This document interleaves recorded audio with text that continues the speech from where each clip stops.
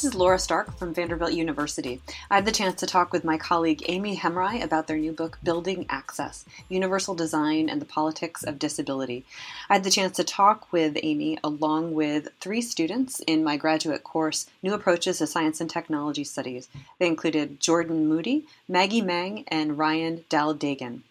So the book gives a long critical history of a specific approach to designing buildings, spaces, and technologies called universal design.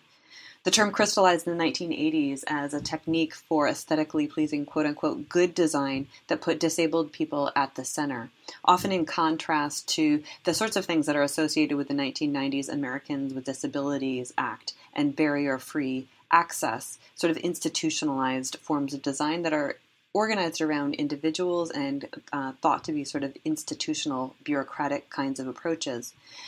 Universal design as a practice has been really usefully unstable, and as a politics, it continues to be reworked. As Hemrai shows, the story of universal design was part of a centuries-long story about how designers imagined users.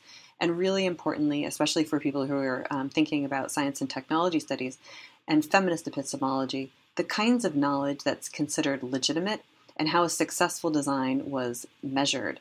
Did it allow everyone to be a productive worker and liberal market consumer? Or is it more about allowing people to take up space in their own way? And importantly, who counts as everyone? It was a really great pleasure both to read the book, which is full of pictures and a really beautiful object in its own right, and also to talk with Amy. I hope you enjoy. Amy, thanks so much for joining us. It's so great to be able to talk to you in person here at Vanderbilt. So we really enjoyed reading Building Access throughout the semester together. And I want to start off by dropping us into the middle of the book with an episode that we can sort of riff off of, I hope. So one of the interesting people who enters into the network of universal design is Ronald Mace. And in chapter 6, you tell us about a moment when he gets home and gets a voicemail, and it's from Itzhak Perlman. It's quite a day, saying, IMPay needs a little bit of help with Symphony Hall. Please call. So you use this as a way to set up a moment for universal design, to say that it's experimental. At this point in the 80s, moving into the 90s, universal design as a movement is trying to work out both its public face and its internal theory. And you use the concept of barrier work, sort of thinking with Tom Itzkiran's boundary work, to talk about how universal design as a movement was trying to work out its internal theory experimentally and sort of what the stakes are. So can you sort of take us to this moment, Ronald Mace, and to help us see what the stakes were and what was happening with the theory of universal design? Thank you. I love that you chose that moment, because when I found that moment in the archive, it was kind of one of the most interesting kind of like, oh, these are real people doing this work in the world and connecting with each other through technology and all of these other things, kinds of moments for me. So in the 1990s, after the Americans with Disabilities Act had passed, there was kind of this scramble to decide what accessibility would mean. And it was sort of a moment at which accessibility had to become kind of a more objective and measurable practice. And with that came an emergence of a kind of expert. And Ron Mace was one of those experts who was trying to simultaneously establish a field of knowledge and establish himself as an expert in that field. And people were recognizing him and coming to him as a disabled architect who was writing and doing research in this area and practicing. They were coming to him and saying, help us figure out this thing. And so the thing about IMPay that was so interesting was that he was asking about how to make an elevator or escalator accessible. So it was also this question of kind of emerging technologies and how they would interface with disability technologies, and I kind of wonder if the call was maybe transcribed in a funny way. It was actually supposed to be about an elevator, which would make more sense. But yeah, and then the connection too with Itzhak Perlman. So you have this kind of global network of kind of famous disabled people who know each other and met through disability activist organizations. So Ronald Mace met Itzhak Perlman, who is a world-renowned Israeli violinist.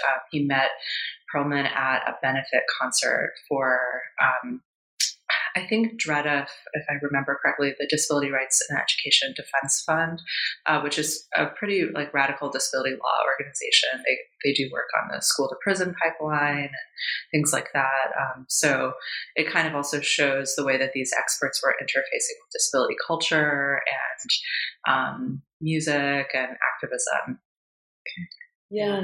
So one of the things you're highlighting is the way that Ron Mace, and we see this with others throughout the book, are deploying a form of what you call access knowledge. So the book is looking at architectural design and thinking about product design, but also really foregrounding epistemology and the way that knowledge about disability is used, what is taken to be legitimate.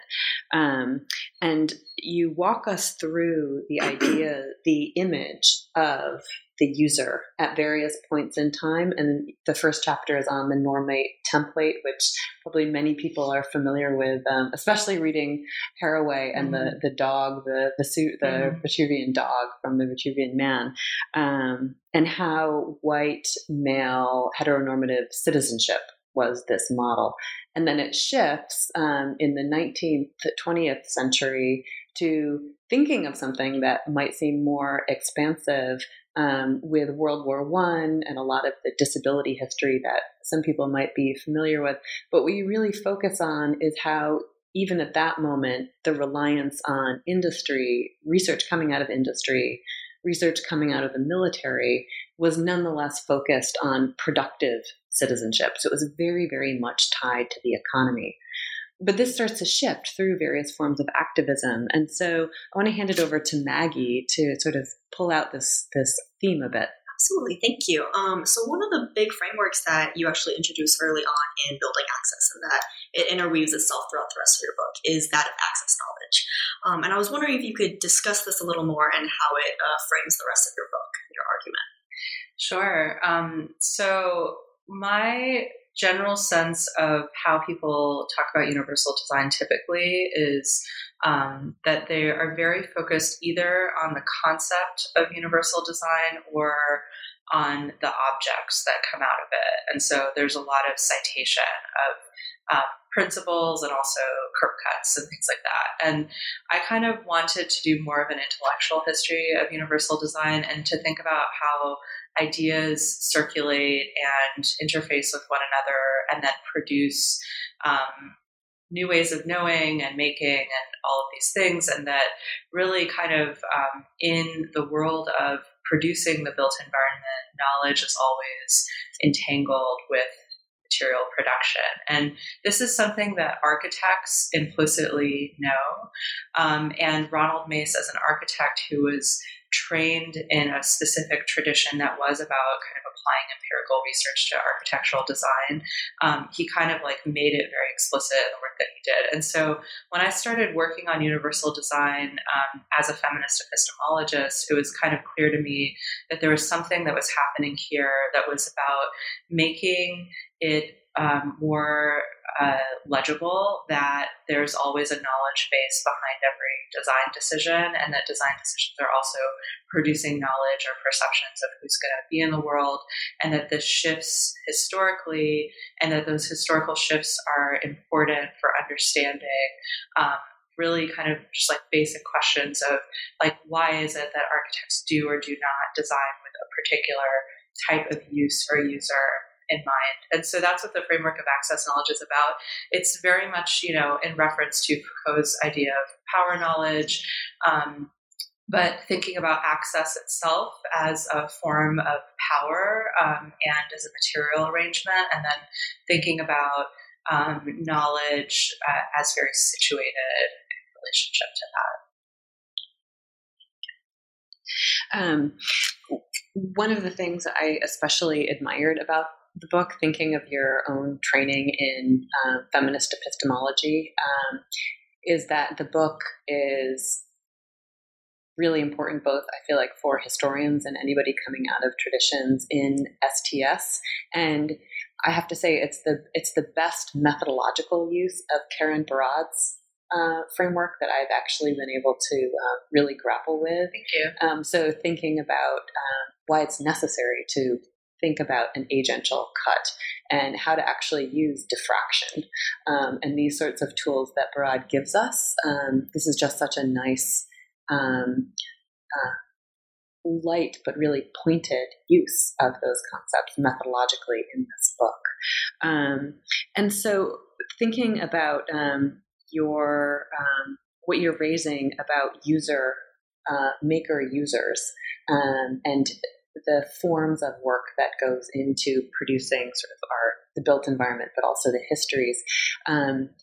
One of the things that you're showing also is the way that historical knowledge is really tied up in this whole process. And I think that, I think it might be chapter 4, you make this point really well by giving us two sort of parallel versions of a history of curb cut debates in Berkeley. And so I wonder if you can talk about how one could read sort of the smooth liberal version of these curb cut activities in Berkeley in the 1960s, as opposed to sort of the additional history that you give us of this anti-assimilationist, more radical political history that it can be read as well.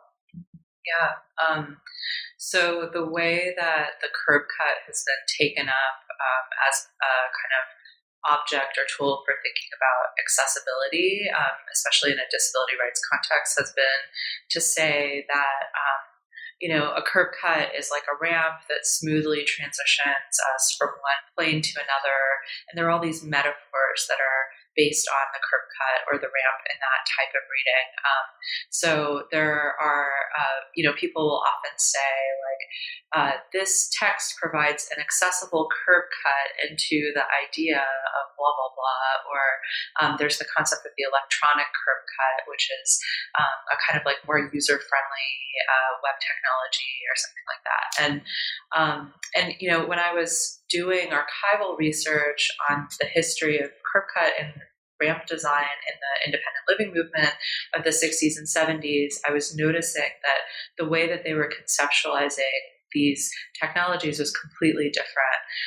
Even though the work that they did eventually led to this kind of like liberal assimilationist disability rights context, they were explicitly anti-assimilationist and interested in using the making of the curb cut as a kind of direct action. And so these stories that get told in kind of like crip theory, for example, in Robert McCruer's book, and in disability activism more generally, that is kind of more like an anti-assimilationist or disability justice bent rather than disability rights.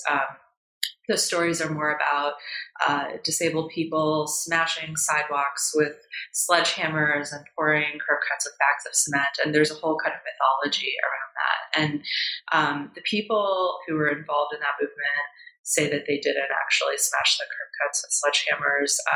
And so they contest that narrative. But there are other disability activists in other places that have done that. But what I was trying to kind of bring forward is that the stuff that they were doing was still operating in this kind of very activist and like anti-establishment, anti-assimilation kind of way, and that it was infused in their political activism against the rehabilitation profession and in ideas about creating public space that is more accessible. They were kind of working more in the mode of what is sometimes called guerrilla urbanism, which is like kind of when people go out into the built environment and change stuff without asking anyone and just doing what they want and changing the world. And that's very different than kind of like going through official channels and getting permits and that sort of thing. And so I was really interested in drawing out kind of the textures, like literally the textures of this type of design, the reliance on like sand and paint to create friction on a wheelchair ramp, or raised bumps, and things like that, to show that it's really not this kind of like smooth integration that they were seeking. They were actually trying to produce a built environment where moving through was like slow and people would stop and notice kind of what the features of it were. And that's very, very different than the narratives that exist around the ADA, which is that it kind of like swooped in and overnight the world changed and everything's better. And we know that that's not true. And so I think kind of going back to some of those like material stories can give us a blueprint for politics. Yeah. One of the things that really struck me was the way that the curb cut being rough and being unfinished is a nice way to hold on to the fact that activism, politics, universal design is a process. It's still unfolding, and actually to draw attention to that intentionally, as opposed to having it be something that should, the roughness of it, go away. Yeah. So in that chapter, you also use the term crypt technoscience, which is, I feel like, really generative and fruitful because it pulls back into the question that Maggie asked about access knowledge and thinking about different forms of access knowledge. So it matters whether the user in mind is the user of the science of gerontology or the science of rehabilitation, or whether it's crypt technoscience, and thinking about the experiential knowledge of people with disabilities. So could you just sort of give us sort of a little line on how you think about crypt technoscience? Yeah. So CRIP in this usage is the kind of radical disability reclamation of the word cripple.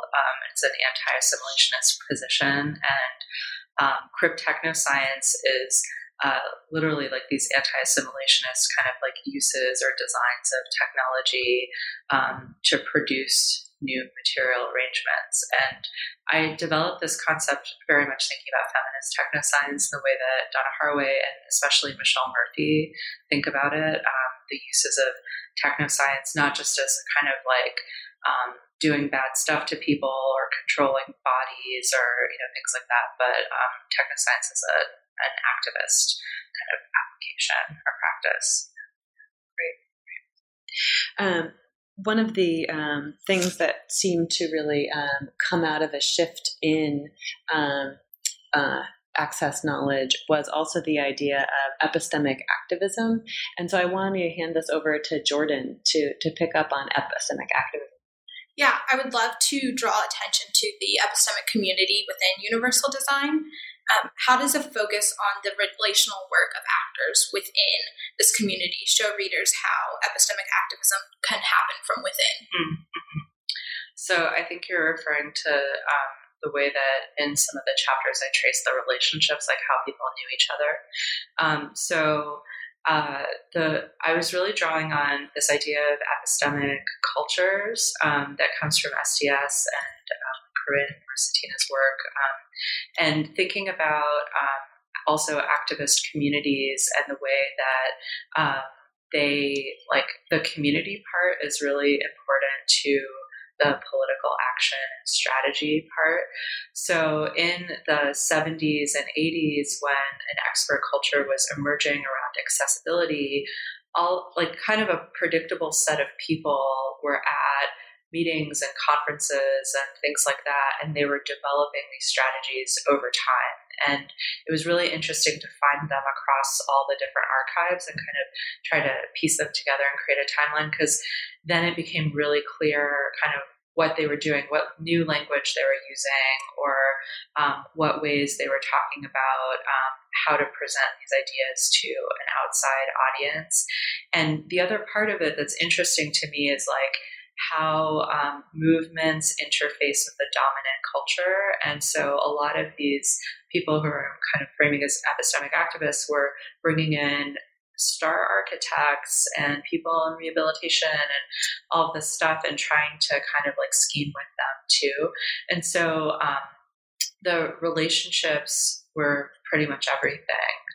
And that you can't see those relationships just by looking at the objects, but you can trace them through things like conference proceedings and workshops and co-publications and those sorts of things that leave traces of what those activist moves may have been. So thinking about this moment when in the 60s, when activism around this is really picking up,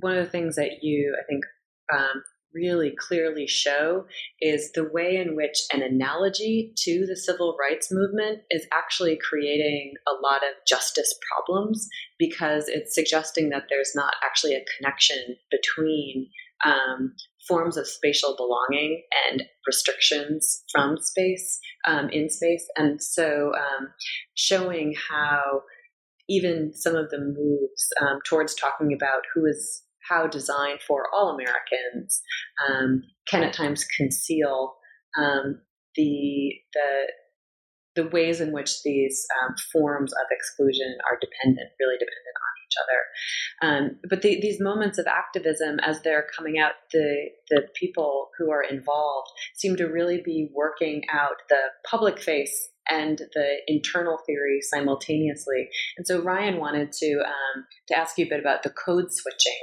element early on in universal design. So you mentioned in chapter 6 how advocates for universal design employ a bit of code switching, changing languages depending on who they're talking to, and their advocation for universal design. I wonder if you could just explain how these nuances in language surrounding universal design affect the legibility of particular groups or individuals. Yeah, it's a great question. So in kind of disability activism more generally, there are these two sort of streams, and one is a very like medical model kind of derived stream, and there are activists in that, rehabilitation professionals who had a view of disability as something that needed to be fixed, but also were advocating for a more accessible world. And then the more radical disability movement, kind of independent living stream that was self-advocacy based and based on kind of like what now we call crip theory, ideas related to crip theory, kind of emerged as a parallel phenomenon. And these are in some ways like they share certain goals, but they also really fundamentally disagree politically about many things. And so for people like Ronald Mace or Ruth Hall Lusher, who were disabled designers, they kind of had to navigate both of these worlds a little bit and be able to speak to what the dominant understanding of disability was at the same time that they were trying to challenge that in these really subtle ways. And so that has had a lot of implications for kind of how disability politics gets perceived. Like, it's one of many experiments, and I'm not sure that it was always very successful, but this idea of kind of like taking mention of disability out of universal design, for example, was a way of trying to see if you could get architects to build accessible buildings without talking about disability if they thought disability was a bad thing that they didn't want to talk about. But the flip side of that is that there isn't really like a very good understanding of disability in the architecture profession. In the work that I'm doing now, I spend a lot of time with architects and urban planners who think that I'm like a gerontologist or something, and they only want to talk about aging as disability. And I keep saying there are so many disabled people who are not aging, and aging it's not the same thing. And so there are illegibilities that are created as well as legibilities with that kind of code switching. Could you talk us through one of the examples that I feel like gets at this? And I'm thinking in particular at the door handle lever example, door lever opener, in that the way that this was getting framed in some moments was as something that was useful for everybody, because there's rarely occasions when, my day goes as planned and I'm using the world optimally or in the way that it's intended. But in showing how design can be useful for people who are aging, or for children, or for just everyday people without disabilities, that this actually causes some resistance and problems, rightfully, from the disability justice perspective. Mm-hmm. Yeah, so it's sort of related to this idea of whether there is one thing that is good design. And, I tried to show that good design is very contested.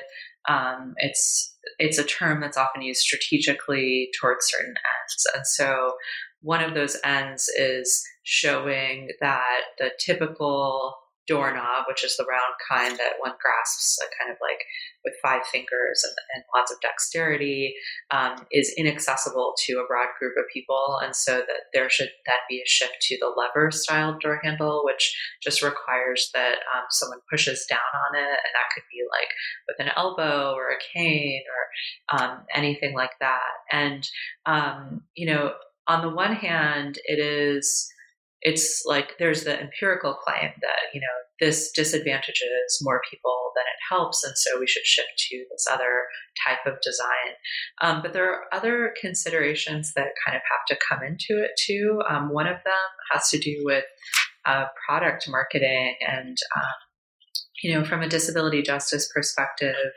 accessibility shouldn't be reduced to products that we consume and kind of like shifting to a new shiny thing. And it should really be about kind of like creating environments with people and with users. And so there may be issues that arise kind of with assuming that like advocating for a new type of product is without politics in some way, or that it's politically virtuous, without considering kind of the broader context of, who benefits from this shift.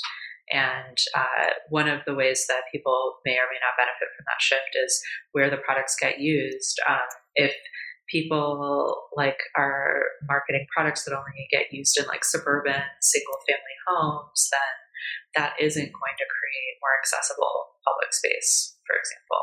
So there are a lot of exclusions that can still result even when someone is lauding a certain technology as an example of universal design. Yeah, absolutely. So the user in mind at various points, as it shifts in the history and the proto-history of universal design, at some moments it's, and very often is the productive worker, and also the consumer. And it really holds on to this market notion, very individualized rather than sort of systemic idea about what is causing problems. Is it the people who are causing problems? Is it an issue of economics exclusively, rather than the issue of spatial belonging and systemic sort of the structures in which people are in the present day and historically working within. So Ryan wanted to ask you a bit about sort of the unfolding character of universal design itself, and sort of to have you riff a bit about your own take on it. Yeah, so go for it, Ryan. Sure. So universal design, as you acknowledge in the book, has a lot of different iterations and definitions that kind of shape the term and the field of interest. And I wonder if you could help explain how understandings of both historical and present-day struggles against inequality help to inform your understanding of the term. Of the different iterations of universal design. Let me make sure I understand your question. Are you asking about how contemporary movements may influence how I'm thinking about this? Right. I'm definitely very much influenced by what I've learned from the Black Lives Matter movement. And when I was working on this book, also kind of like thinking a lot about what a commitment to racial justice means in academic work and outside of that, and at the intersections, and thinking about how one response to Black Lives Matter was this kind of like all lives matter notion. And as I was kind of watching this unfold or observing people having fights on Facebook and things like that, it really struck me that there were so many similarities to the way that people talked about universal design. And so it seemed like this conflict within a kind of like disability activist context too, that the commitment to kind of universal would often eclipse these finer grained kind of injustices that needed to be paid attention to. And disability studies, for example, has historically been very white, and there has been a lot of like contestation of that in recent years, and the interventions of Black disability studies have really brought key historical figures to the fore and brought Black studies into disability studies. But I was thinking a lot about accountability as part of disability justice, and part of that for me needed to be connecting universal design to broader struggles over what lives are thought to matter, what bodies are thought to matter, and how does that play out also in a capitalist context when all design is governed by property relationships, basically, and how does that shape subjectivities and perceptions of who's going to be in. Maggie, why don't you hop in, because you had a related question about the act of writing itself. So I know that you were very intentional about making building access accessible for your readers. What does accessible writing mean to you, and what were some of the challenges to writing accessibly as it pertained to this project? That's such a good question. So as a disability studies scholar, I have a commitment to accessible writing. And as someone who studies universal design, I know how impossible it is to pursue a politics of purity around that. And so I was thinking a lot about my work as having many chapters, and the book being one of those that's making a specific intervention and talking to a particular audience. And that audience, even though hopefully other people will read it, but that audience was really like people in disability studies and people who are doing universal design to kind of like expand the way that they're thinking about this history that keeps getting cited and repeated. And so that did kind of help narrow a little bit what accessible writing had to be. And something that I really struggled with was that I love epistemology, and I just want to write about epistemology all day. But epistemology is like the least accessible philosophical domain, probably. It's very technical, and not everyone has patience or like even wants to read that. And so kind of thinking about doing like a narrative epistemology or something helped to make things more accessible. And then also in recent years, there have been conversations in disability studies about our books as technologies and how they're designed.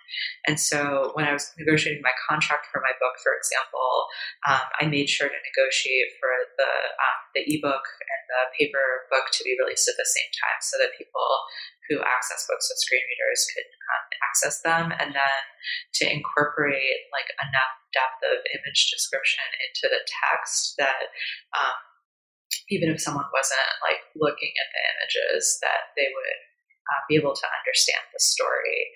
And that's like a place where I also feel like there needs to be more. Like I would love to publish another book that just describes the images in this book, because there are like 80 images in this book, and they're sort of like primary sources that are described in the text, but I imagine there's so many other stories to tell just by describing the images. And so that's the way that this book is not universally accessible. So it doesn't include a full image description for every single image or like full caption. And that has to do with all sorts of other things related to academic publishing. So yeah, those are just some of the things I was thinking about.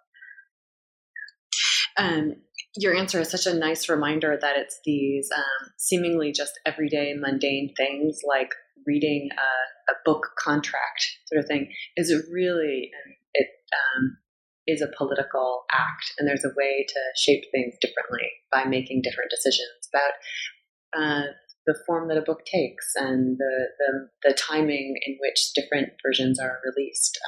And it's really interesting to hear. The book is beautiful, by the way, and the images are incredible. And again, it is the most the connection to forms of epistemology, again, thinking about Karen Barad, that I've come across. So I just wanted to say thanks for that. And thinking about accessible writing, one of the things, again, that it is a good reminder about is that archives themselves are, of course, not neutral. So thinking about the history of archives and what knowledge is easier or harder to access. And so Jordan wanted to follow up to hear a bit more on the archive issue. Part of what makes Building Access such an important text is its inclusion of such rich archival research. Could you walk us through how you gathered your sources and what that looked like? Yeah, it was so. It was like a series of like very fortuitous events.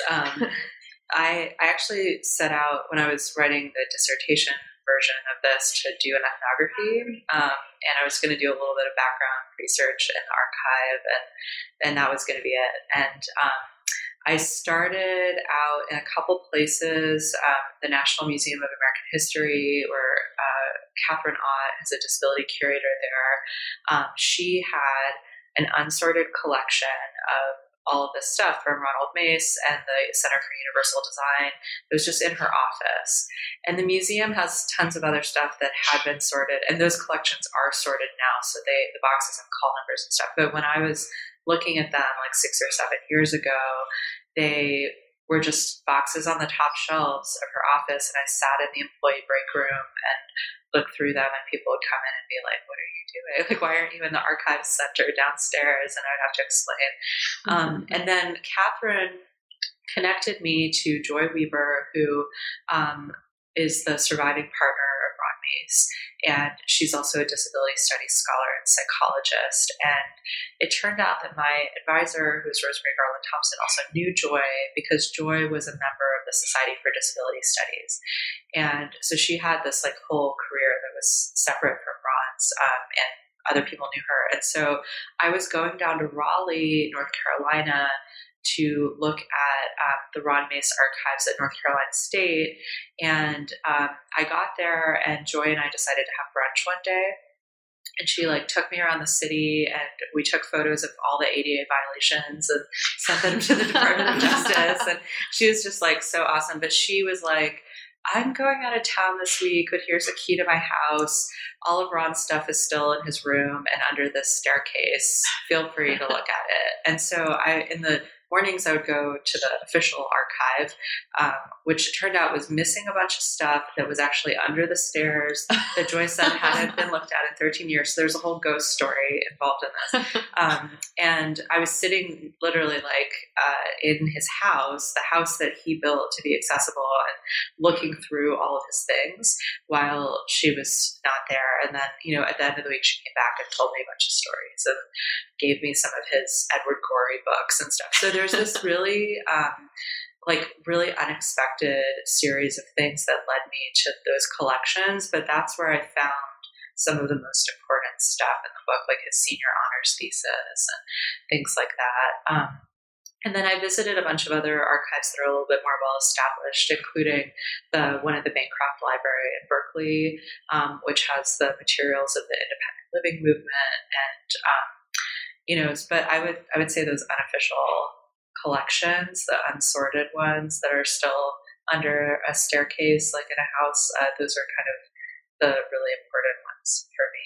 Well, on this note, you've been so generous with your time. I'll probably just try to wrap up now. And one of the things that I think probably made us all sort of smile in the room was to hear that anybody would think that you were a gerontologist that you mentioned earlier. And this sort of points us in the direction of your new project and reading Building Access and thinking about what I know a bit about your current book project. I wonder if I could see it as projects about spatial belonging and the ways in which a taken for granted at some times and in some communities, the taken for granted idea that belonging is contingent on being a productive worker or being a consumer, how can be really limiting. And so I wonder if you could just tell us what you're up to now, what ghost stories you're making now. So I'm now doing an ethnographic project. The book is called Enliven City, and it's about the politics of the livable cities movement. And I'm looking at things like how urban development practices like greenways and healthy buildings and sidewalks and public transit and things like that, how ideas about bodies and about life itself are coming into that process, especially here in Nashville where I live, where we've received like billions of dollars in funding for these livability projects, and they're all very contested. And so I've been doing ethnographic research with urban planners and designers and walk bike advocates and local disability organizations, and also doing a lot of archival research about how Nashville was built and some of those design decisions and how they really shape the world that we live in now. So this one's a little bit closer to home, literally. Takes place like all around where I live, and it gives me the opportunity to talk directly to living designers and explain what I do and why it matters. So that's what I'm doing now. Yeah, great. One of the things I know that you're also doing really wonderfully, among many other things, the Vanderbilt campus is your critical design laboratory. And so I encourage everybody both to pick up Building Access and also to check out the critical design lab from Amy Himrai. So thanks so much for your time. Thank you. This was wonderful. Thanks.